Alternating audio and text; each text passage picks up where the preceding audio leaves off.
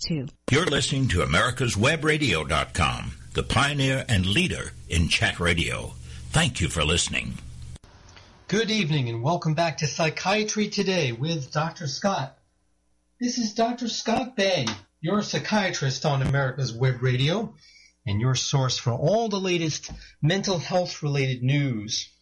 If it's about the mind, the brain, human behavior, how to feel well emotionally, how to cope better with stress, and how to make sense of the latest news about research into the causes and potential new treatments for mental illness, this is where you will hear about all of that. First, without the hype and distortion of other media sources, and with the benefit of more than 20 years of practice in psychiatry, along the way trying to reduce the stigma associated with having a psychiatric diagnosis and needing treatment for it.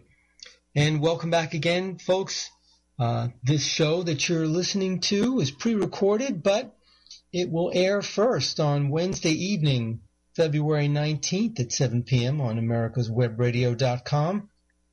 I know a lot of you are playing back this as a podcast, either on that website or from the podcast that you downloaded from iTunes. Thank you so much to all the folks who download the podcast there. Appreciate your support.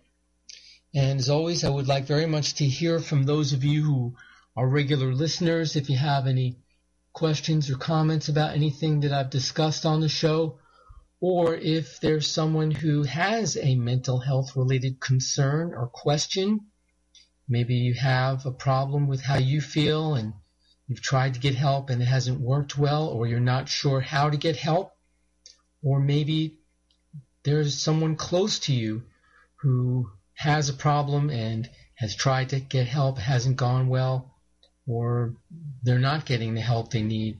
Let me be a resource for you. I may be able to give you some useful suggestions, get you pointed in the right direction.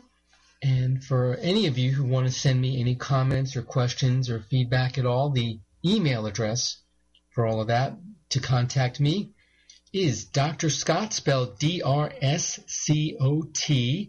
at radiosandysprings.com. That's RADIOSANDYSPRINGS.com. And let me reassure you that all information will be kept strictly confidential. Nothing that's potentially identifying would ever be mentioned on the air. Let's get started on tonight's show with a very interesting article, a provocative idea. Is it possible that infections could be the cause of memory impairment in older adults? Now, exposure to several types of common infections, it turns out, could be associated with memory problems, according to a new study. However, it's very preliminary, and obviously more work needs to be done before definite conclusions can be drawn. Nonetheless, the findings of this research suggest there may be an association with memory decline and exposure to some bacteria and viruses, although the study authors admit they have not proven this. What they did was they looked at brain function tests on almost 600 older adults to assess memory and thinking ability, and then they also looked for evidence of exposure to certain bacteria and viruses. Now, one of the bacteria they looked at were called C. pneumoniae and H. pylori. You might recognize H. pylori as being found to be the culprit in gastric ulcers. Now, it's been quite some time since it's become this accepted, established scientific fact that that bacteria is a main culprit in the development of ulcers, but when the idea was first proposed, it was thought to be at least heresy, at worst a bogus crackpot idea. So the idea that infections could cause gastric ulcers seemed extremely radical in the beginning, later found to be established fact and become the standard of care for ulcers to treat that bacteria. And so now the idea, could infections play a role in memory decline, doesn't quite seem as radical, but again, it does need more hard proof. The other viruses that they looked at are fairly common viruses in the environment: cytomegalovirus and herpes simplex viruses 1 and 2. C. pneumoniae can lead to pneumonia and bronchitis. Herpes viruses cause very commonly experienced cold sores, other conditions, of course, genital herpes. Now, exposure to these bacteria or viruses doesn't necessarily mean a person became ill from it. Someone with an intact immune system usually fights off these infections without too much trouble. Someone with a very seriously compromised immune system, however, can become gravely ill. For example, someone with AIDS is subject to very, very serious infections with cytomegalovirus. Now, infection may be a little bit of a strong term in terms of what the researchers were looking at in these subjects. They measured exposure to these bacteria and viruses based on having antibodies in the blood, but it doesn't mean a person actually became ill. Many people are exposed to H. pylori and never get an ulcer. It's just like being exposed to a common cold virus. You may or may not become symptomatic. About half of the study participants, whose average age was 71, returned 5 years later for additional tests of mental ability. Blood tests showing increased antibody levels to these viruses and bacteria were associated with worse mental performance, including poor executive function and language performance. My first reaction to reading that result was, okay, it was 5 years later.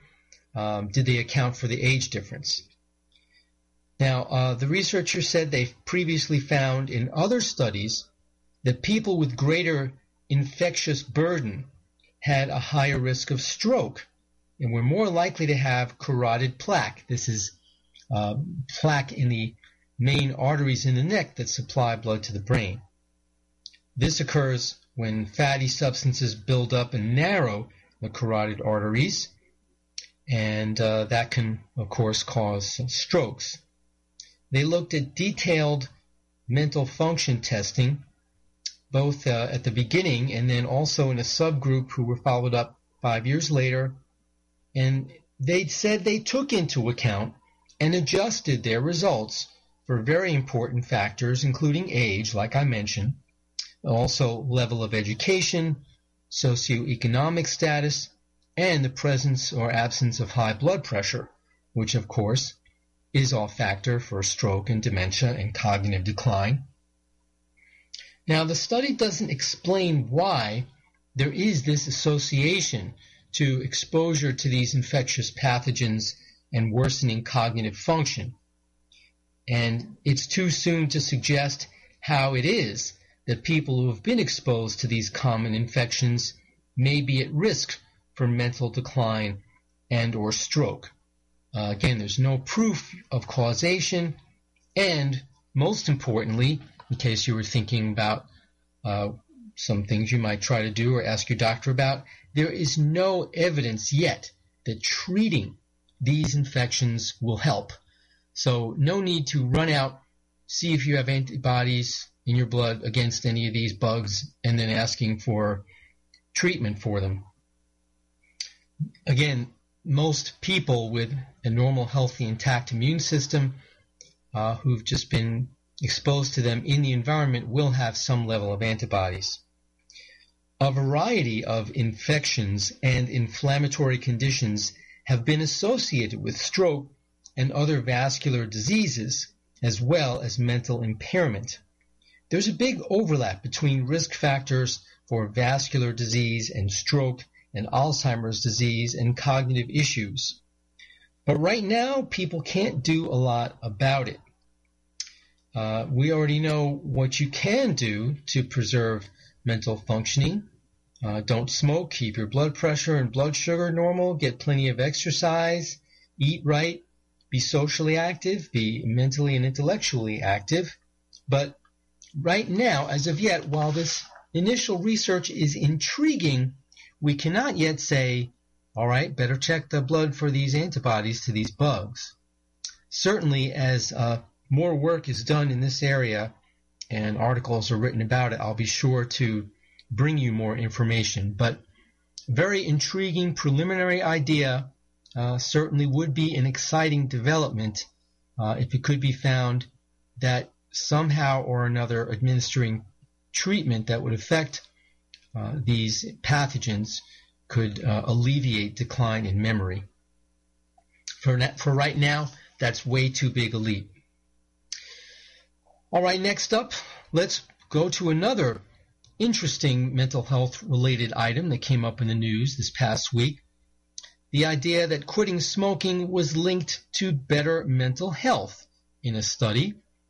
It isn't just that quitting smoking is much healthier for your heart and lungs and your body in general, but that quitting smoking actually led to improved mental health compared to when the person was still smoking.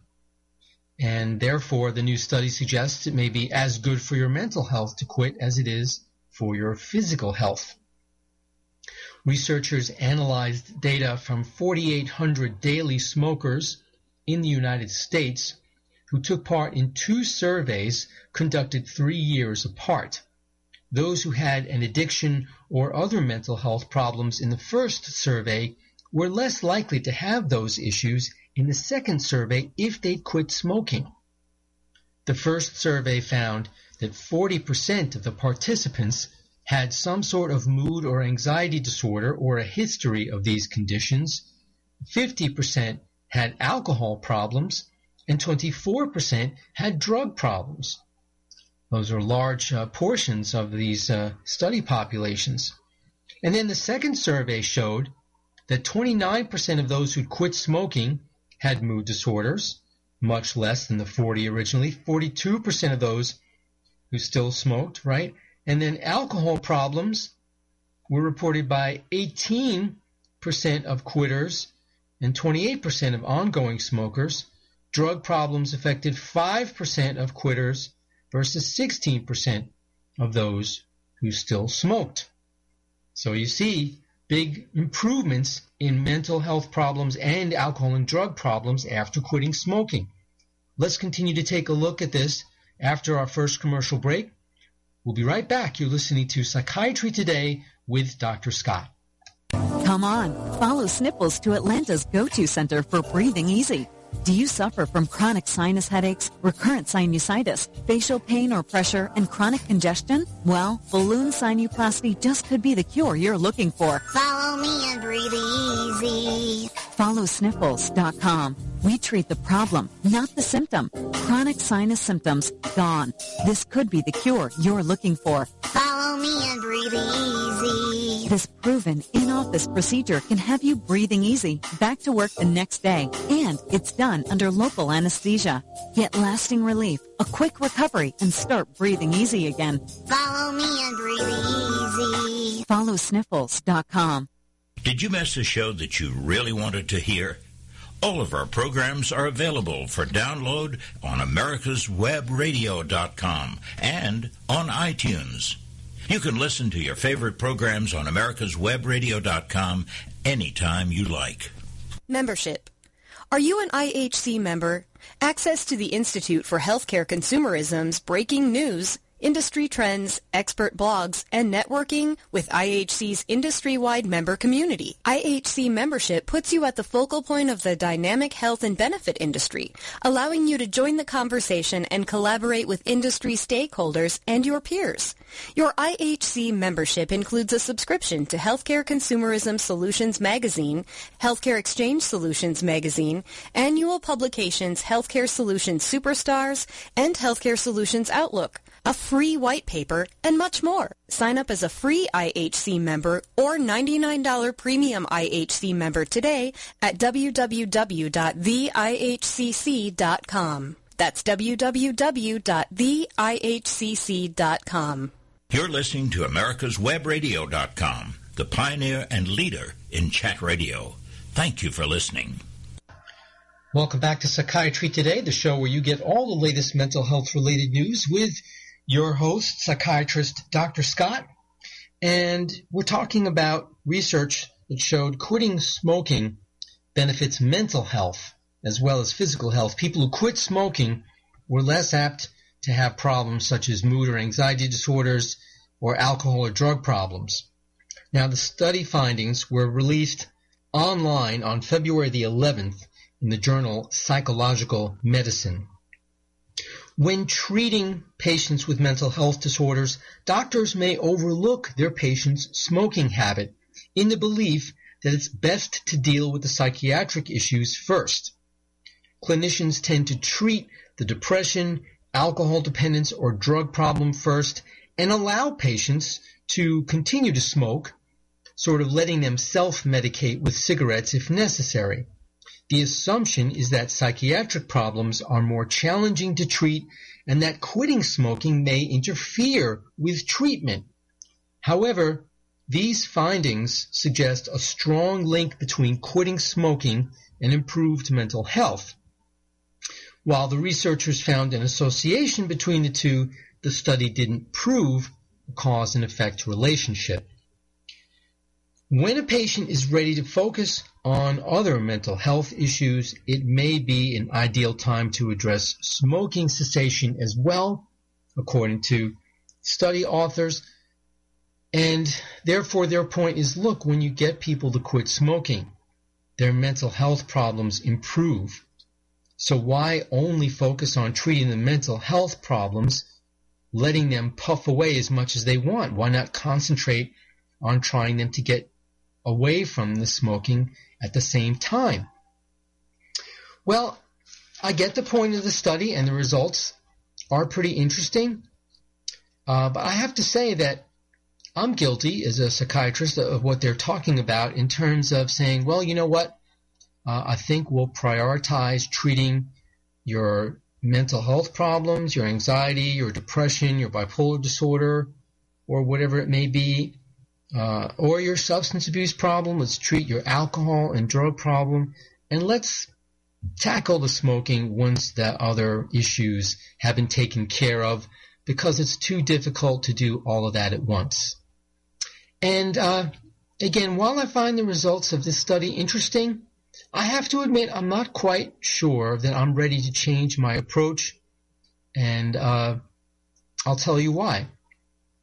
Most patients who are smokers will tell me, you know what, I'm really not interested and motivated to quit right now. Ultimately, yes, I do want to quit, and I would love to, but right now, while I'm going through this, problem with anxiety or problem with depression, unstable bipolar disorder, trying to stop drinking, trying to stop using drugs, most of them will tell me, I don't want to also try to quit smoking right now. It's too much.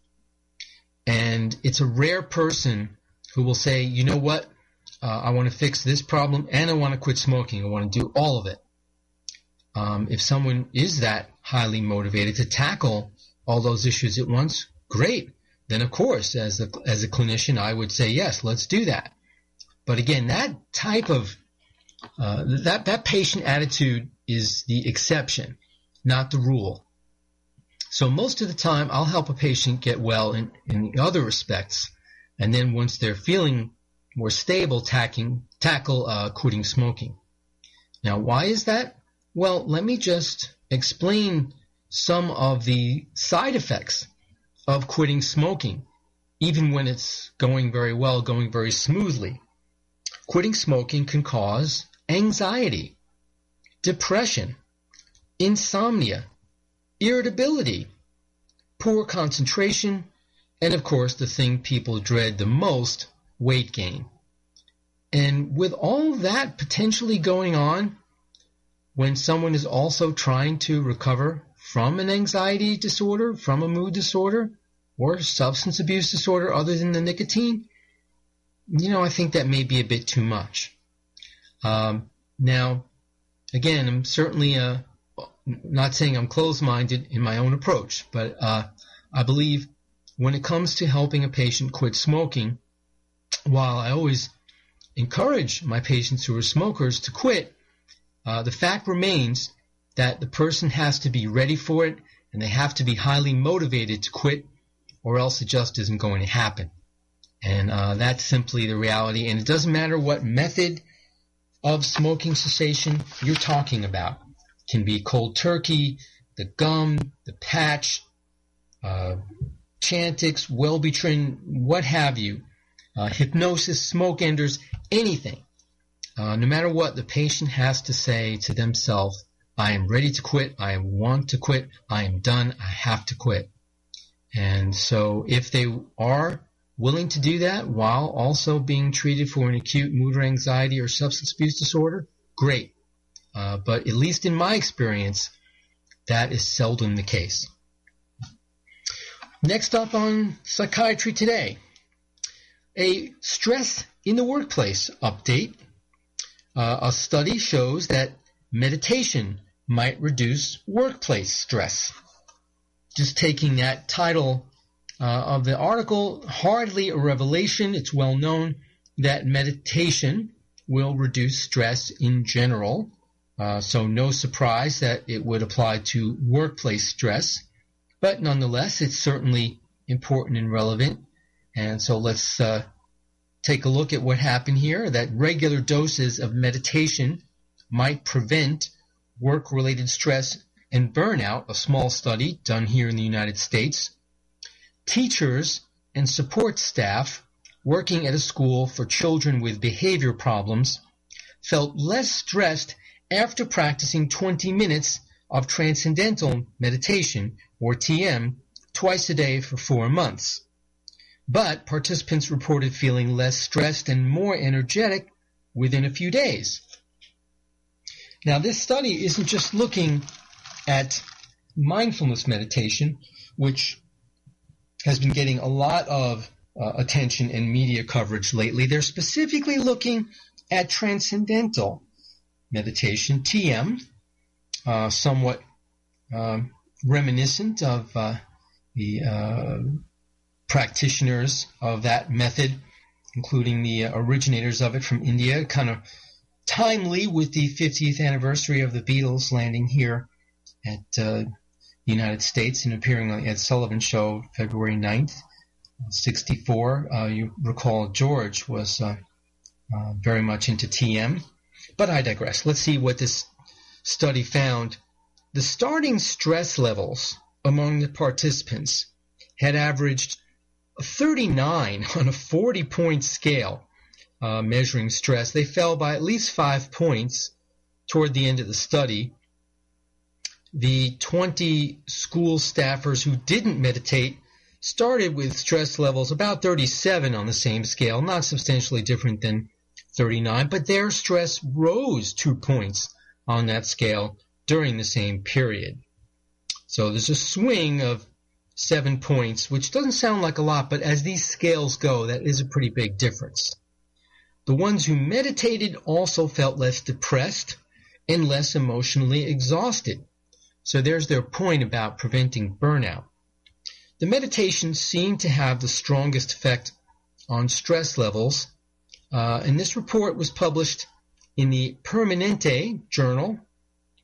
Researchers didn't describe the techniques taught to participants in the study in detail, but again, TM is a trademarked method of meditation. It generally involves sitting with one's eyes closed for 20 minutes twice a day, thinking about a particular sound or chanting a mantra. Automatic self-transcending techniques such as TM involve the effortless use of a sound without meaning, or the mantra, which allows the mind to settle to quieter levels of thought.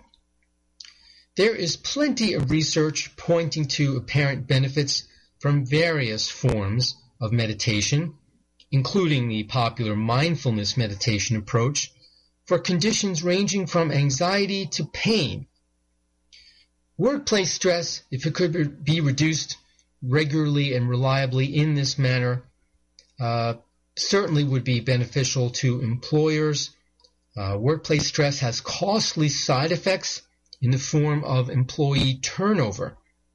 A 2012 study by the Center for American Progress puts the cost of replacing an employee at 10 to 30% of that worker's annual salary.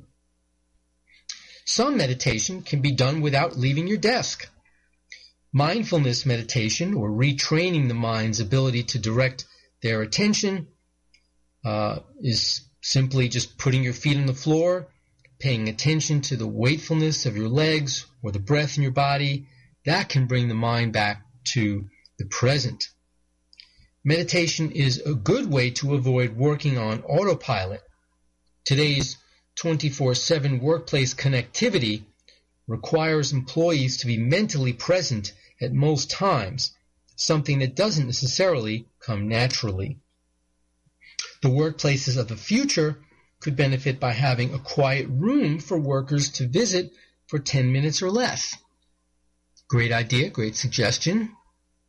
Don't suggest you hold your breath. That employers will put that in place. Employees who come out of a stressful meeting or situation could then go there and reset their minds so that they don't have to carry that stress with them for the rest of the day. Again, it would be fantastic if workplaces had stress rooms, as it were, or meditation rooms. But again, we'll wait and see what happens. For now, I think it would be probably more likely to encourage them to put exercise facilities in their workplaces, because if employees were in better condition physically, then that would translate into immediate and tangible benefits for the employers, because that would reduce healthcare costs. And that is certainly the biggest expenditure nowadays for most companies. Now, to be sure, of course, meditation rooms in some level could also help reduce healthcare costs. People who meditate regularly would more than likely be in better physical health because of the decreased impact of stress on their body. It's just hard to know if you could get employers to see the tangible benefit of that versus an exercise room.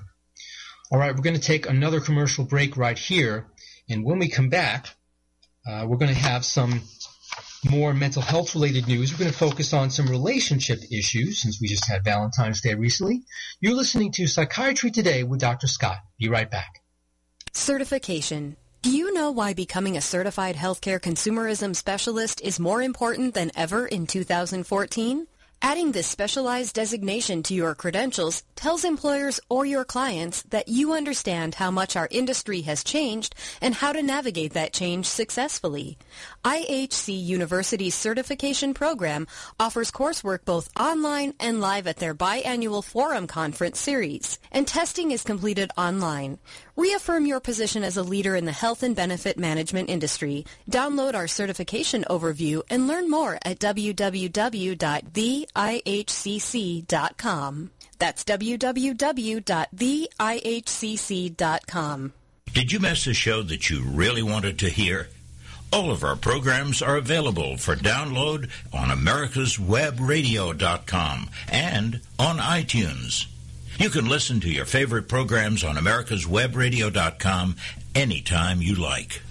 This is Dr. Susan Blank, Medical Director for the Atlanta Healing Center. Our team is able to offer a multitude of treatment options such as quantitative EEG, also known as brain mapping, hormonal and nutritional assessments, neuropsychological testing, and cognitive therapy, along with traditional 12-step facilitation. And we can even offer you, if appropriate, a gentle medically managed detox. Please contact us at 770-696-9862. You're listening to americaswebradio.com, the pioneer and leader in chat radio. Thank you for listening. Welcome back. Dr. Scott Bay, your psychiatrist on America's Web Radio with you.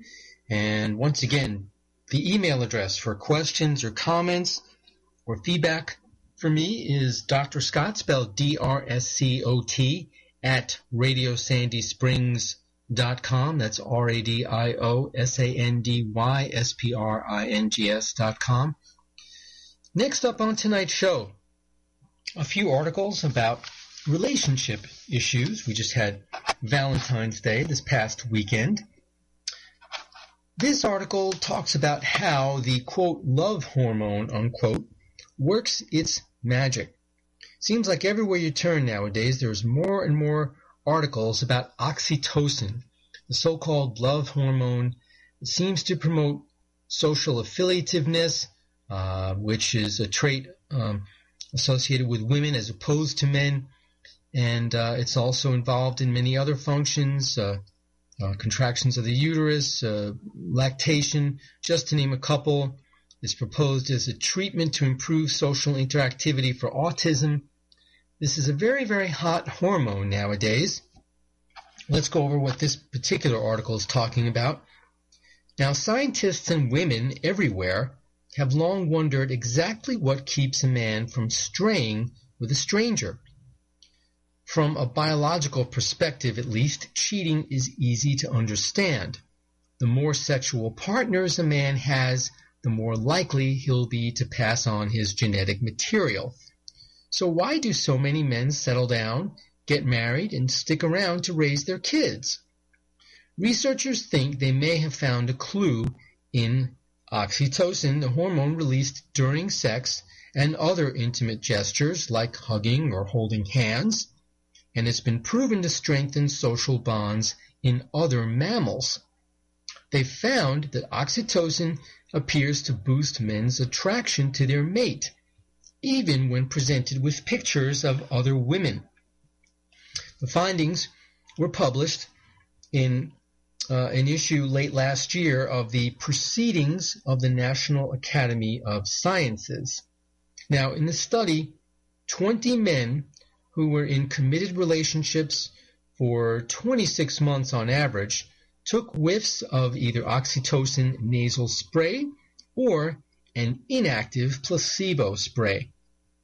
For the first test, the men looked at pictures of their partner, a woman they'd never met, or a neutral picture, that of a house. The photos of the women were carefully matched, so one wasn't more attractive than the other. In the second experiment, they looked at pictures of their partners or of women they knew but weren't related to, perhaps someone they saw at work every day. Then the men rated the attraction they felt to the various faces. Men consistently rated their partners as being more attractive and arousing than the other women, and in most cases, a whiff of oxytocin boosted that effect compared to the placebo. But what really fascinated the researchers was what happened inside the men's brains.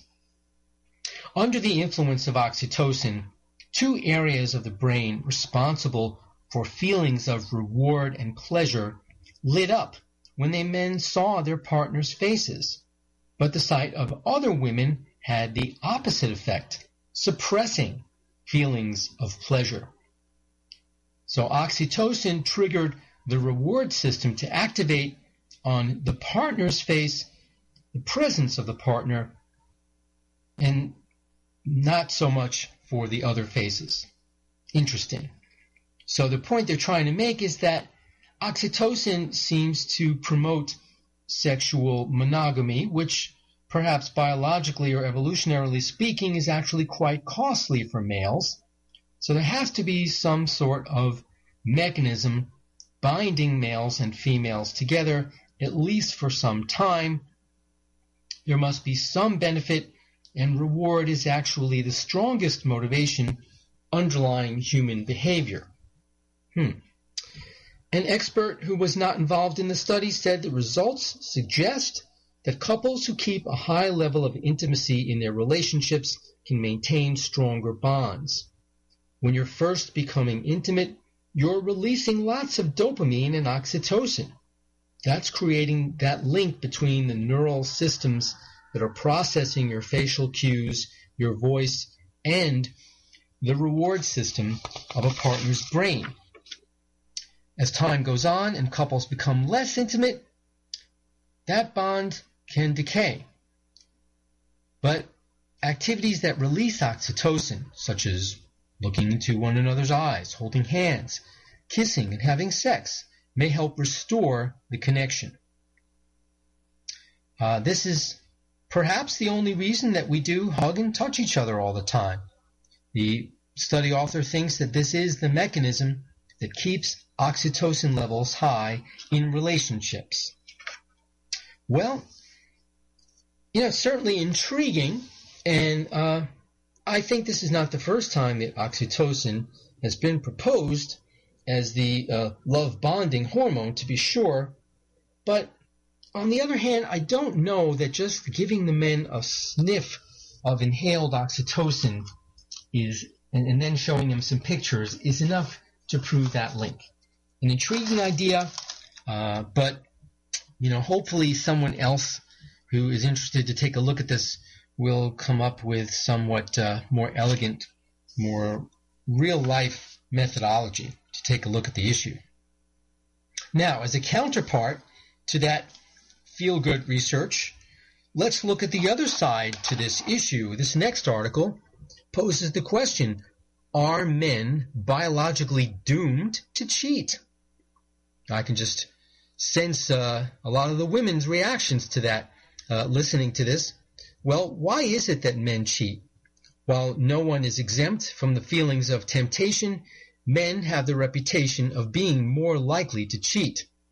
Although this propensity for infidelity may be blamed on a lack of self-control, a new study says that it could also be that men simply have stronger sexual impulses.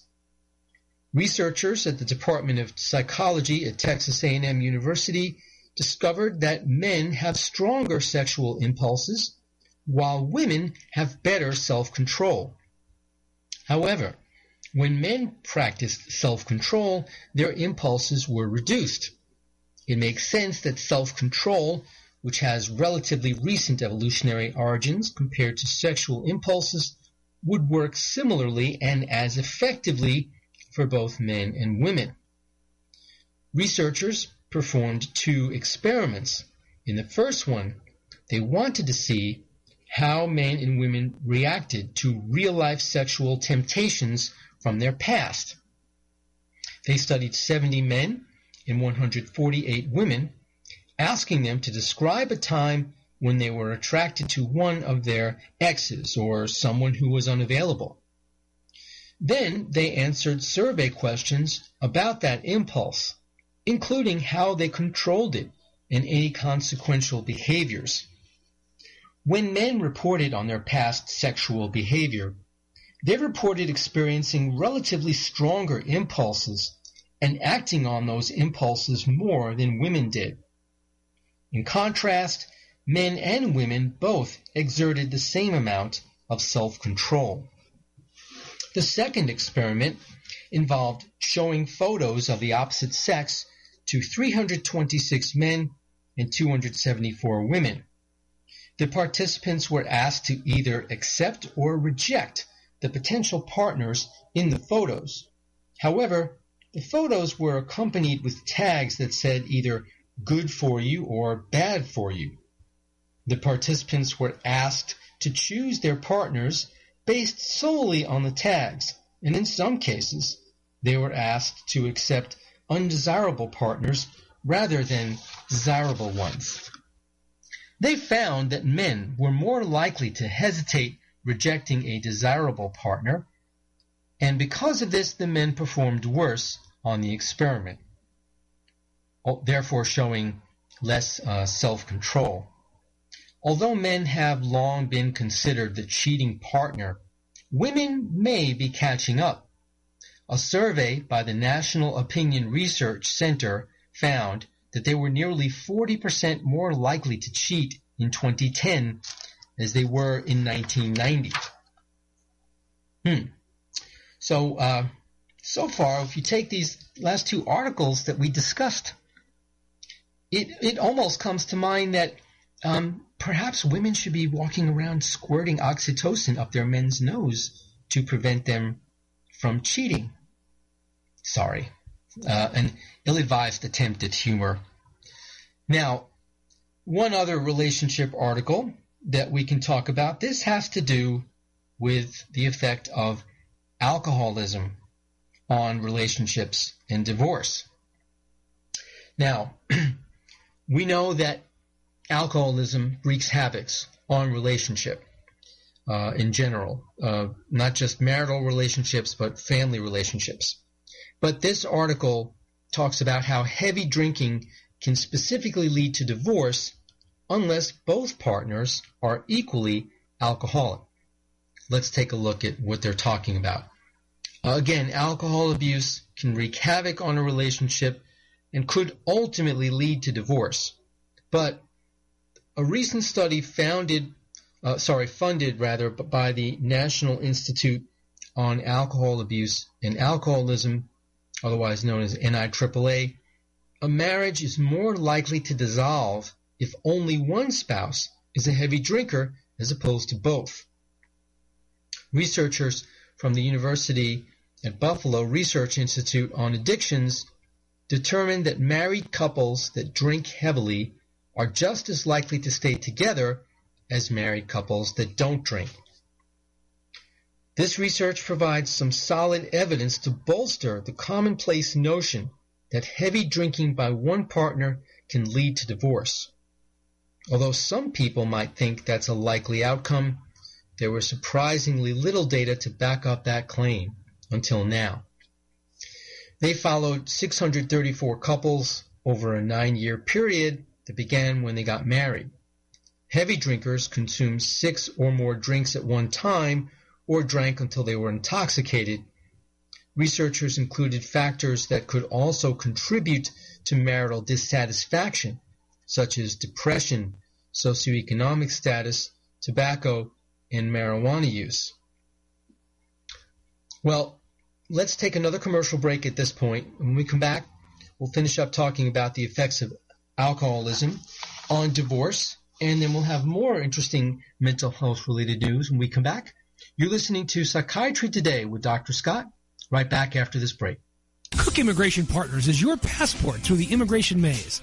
Whether it's help with E-Verify in your business, or help in how to document a new employee under the new I-9 rules, or if you marry a foreign national, Cook Immigration Partners is your best choice for a legal advocate. Call us today at 866-286-6200. That's 866-286-6200, or visit us on the web at www.immigration.net. Did you miss a show that you really wanted to hear?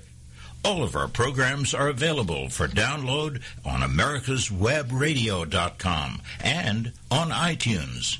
You can listen to your favorite programs on americaswebradio.com anytime you like. This is Dr. Elena George with your health tip of the day. Did you know that dizziness may be a sign of heart disease, iron deficiency, high or low blood pressure, low blood sugar, or an inner ear infection? Dizziness can take the form of a spinning sensation, also known as vertigo, or a feeling of lightheadedness. The individual can also feel faint or have a rapid heartbeat. If you take high blood pressure medication, remember to take the medication daily as directed to control your blood pressure. Diabetics must remember to eat after taking their medication and to eat at regular intervals. If you have anemia, make sure to take a multivitamin that contains iron and to eat vegetables such as spinach. Dizziness after a cold or flu may be due to a virus. If you have dizziness, it is important to see your doctor for a complete physical examination. Please join me Wednesdays at 9 a.m. for Medicine on Call. This is Dr. Elena George. You're listening to americaswebradio.com, the pioneer and leader in chat radio. Thank you for listening. Welcome back to Psychiatry Today. Dr. Scott Bay with you, your psychiatrist on America's Web Radio. We're talking about the effects of partners' alcoholism on rates of divorce. Now, let's take a closer look at the researchers' findings. Both heavy drinking couples and non-drinking couples yielded about a 30% divorce rate. But marriages in which only one spouse drank heavily, again, drinking heavily is 6 or more drinks in a day or drinking until intoxicated, those ended in divorce much more often, 50% of the time. Researchers also noticed a higher rate of divorce in marriages with a heavy drinking wife, but warned that there wasn't enough data to call that a significant find. Results indicate that it is the difference between the couple's drinking habits rather than the drinking itself that leads to marital dissatisfaction, separation, and divorce. Heavy drinking spouses may be more tolerant of negative experiences related to alcohol due to their own drinking habits. Although the researchers set out to establish the influence of heavy drinking has on spousal satisfaction with marriage, the effect heavy drinking has on children was not studied. According to the National Council on Alcoholism and Drug Dependence, 26.8 million children in the United States are exposed to alcoholism by their family, resulting in a higher risk of the child becoming alcoholic. While two heavy drinkers may not divorce, they may create a particularly bad climate for their children. I think that's an important point to make. It's interesting that they found that when a couple's drinking is sort of balanced, they're more likely to stay together. Not so reassuring to see that when they're both drinking too heavily, they're more likely to stay together than when only one or the other is. Also, there you have it, some relationship-related mental health news right on the heels of Valentine's Day. Now let's move on to an article that gives us some very interesting insights into human behavior by studying the structure of the brain. Researchers may have actually located a brain region that accounts for the trait of human perseverance. A person's willingness to push through hard times and overcome obstacles may come from a small network of brain cells near the center of the brain, according to a new study. This network is located deep inside the front of the brain, close to the meeting point of the right and left hemispheres. It lies within a region called the anterior mid-cingulate cortex. This is an area known to be broadly involved in emotion, pain, and decision-making, particularly goal-oriented decisions, although the specifics of how it works remain unclear. Researchers at Stanford University have found this area of the brain seems to play an important role in what researchers call a person's willingness to persevere, which means striving toward a goal despite serious problems. They came across this finding by accident while delivering electrical charges to the brains of two people with epilepsy in an effort to locate the source of their seizures. It wasn't that they started out looking for this. It just so happened that both of these patients had a similar reaction. When the researchers inserted electrode probes into the anterior mid-cingulate cortex of each patient and stimulated this region of their brains, the electric charge did not produce seizures, indicating that this region was healthy in both individuals. But the charges did raise the patient's heart rates slightly and induce mild hot flashes, a reaction not caused by stimulating other parts of the brain. When asked to describe their emotions during these electrical charges, both patients said they felt anxiety and worry, but emphasized that the emotions were not negative. Rather, they felt confident and motivated to tackle the problem at hand. For example, one patient reported feeling as if he were in a car heading toward a storm and needing to figure out how to escape. Neither patient felt such emotions when stimulated with a sham or a false shock without any voltage. Now, this research was published back in December in the journal Neuron. That's Neuron. Now, researchers scanned the patient's brains using functional magnetic resonance imaging, or fMRI. This is a type of MRI which reveals blood flow and activity in the brain, as opposed to just a regular MRI, which just gives you a picture of the structure of the brain. They found that brain activity was heightened within a network that connects the anterior mid-cingulate cortex to other regions of the brain, suggesting that this region may be the root of such emotion. The new findings are, of course, extremely limited. They only looked at 2 patients. The emotion the patients described in the study is likely controlled by an interaction of brain regions that are connected to this area of interest, the anterior mid-cingulate cortex. The researchers feel these findings may help determine the root of apathy or unwillingness to persevere in people with certain psychological conditions, such as dementia, and could potentially help identify forms of medical or therapeutic treatment for these conditions. Now the team hopes to explore the neuronal networks connected to this area to better pinpoint the root of the emotion they have described. Well, this is fascinating stuff if you're into the brain and how it regulates behavior, such as I am myself, I have to admit. And it's actually a very long-standing tradition that scientists have accidentally discovered different things about different parts of the brain when stimulating them in the hopes of finding epilepsy generating areas of the brain. As far back as the late 1950s, such experiments were done. Stimulating certain parts of the brain resulted in epilepsy patients recalling bits of music, for example, or experiencing certain smells.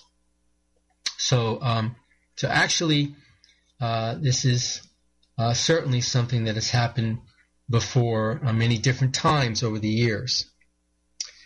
Again, just helps to show that scientists are learning more and more about human behavior and how it relates to specific structures in the brain.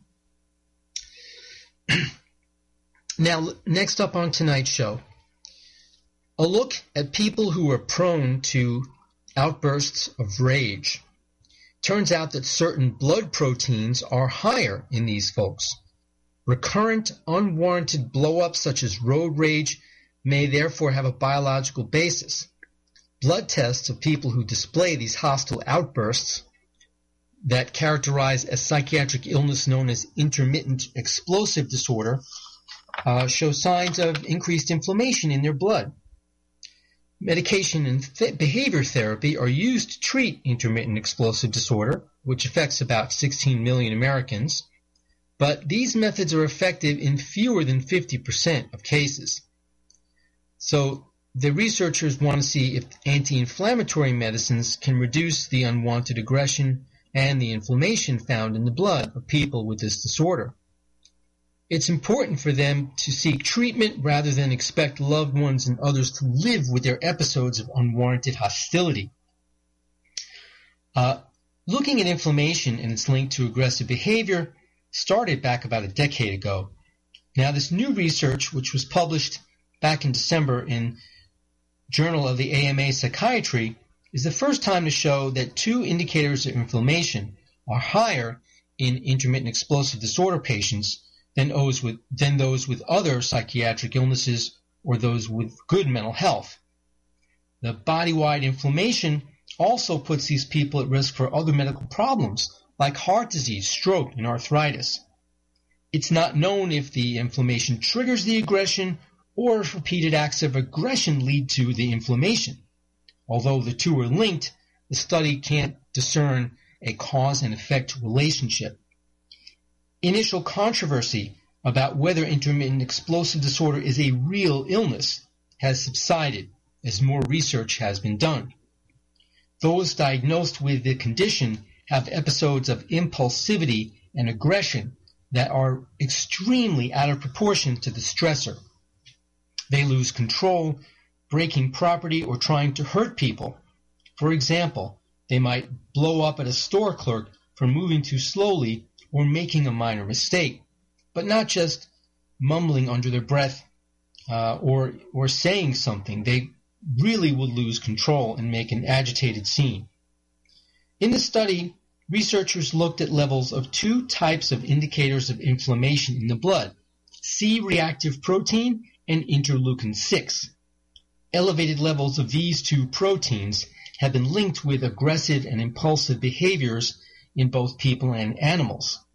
Nearly 200 people participated in the study. 69 had intermittent explosive disorder, 61 had psychiatric disorders not involving aggression, and 67 were in good mental health. The levels of chronic inflammation are about twice as great in intermittent explosive disorder compared with healthy subjects. The blood test to evaluate inflammation won't be a diagnostic test, however, because the disorder is diagnosed by observation and reports of behavior. This new study is interesting, even though it has no immediate clinical application. It's not possible to say whether the inflammation is contributing to the aggression or the other way around. But even if inflammation is eventually found to be a cause of this disorder, it won't lead to a simple solution. Behavior is influenced by a lot more than biology, and eliminating the cause of the disorder is not always enough to change the behavior once it's established. Clearly, we hope that this will lead to some more clues as to helpful treatments. Well, that's going to wrap it up for tonight's show. I hope that you found the information that I enjoyed bringing to you helpful and useful and informative and interesting. And I hope that until we get together next week, you have a wonderful, stress-free week. But if not, then you need to call Dr. Scott. Good night, and thanks for listening. You're listening to AmericasWebRadio.com, the pioneer and leader in chat radio. Thank you for listening.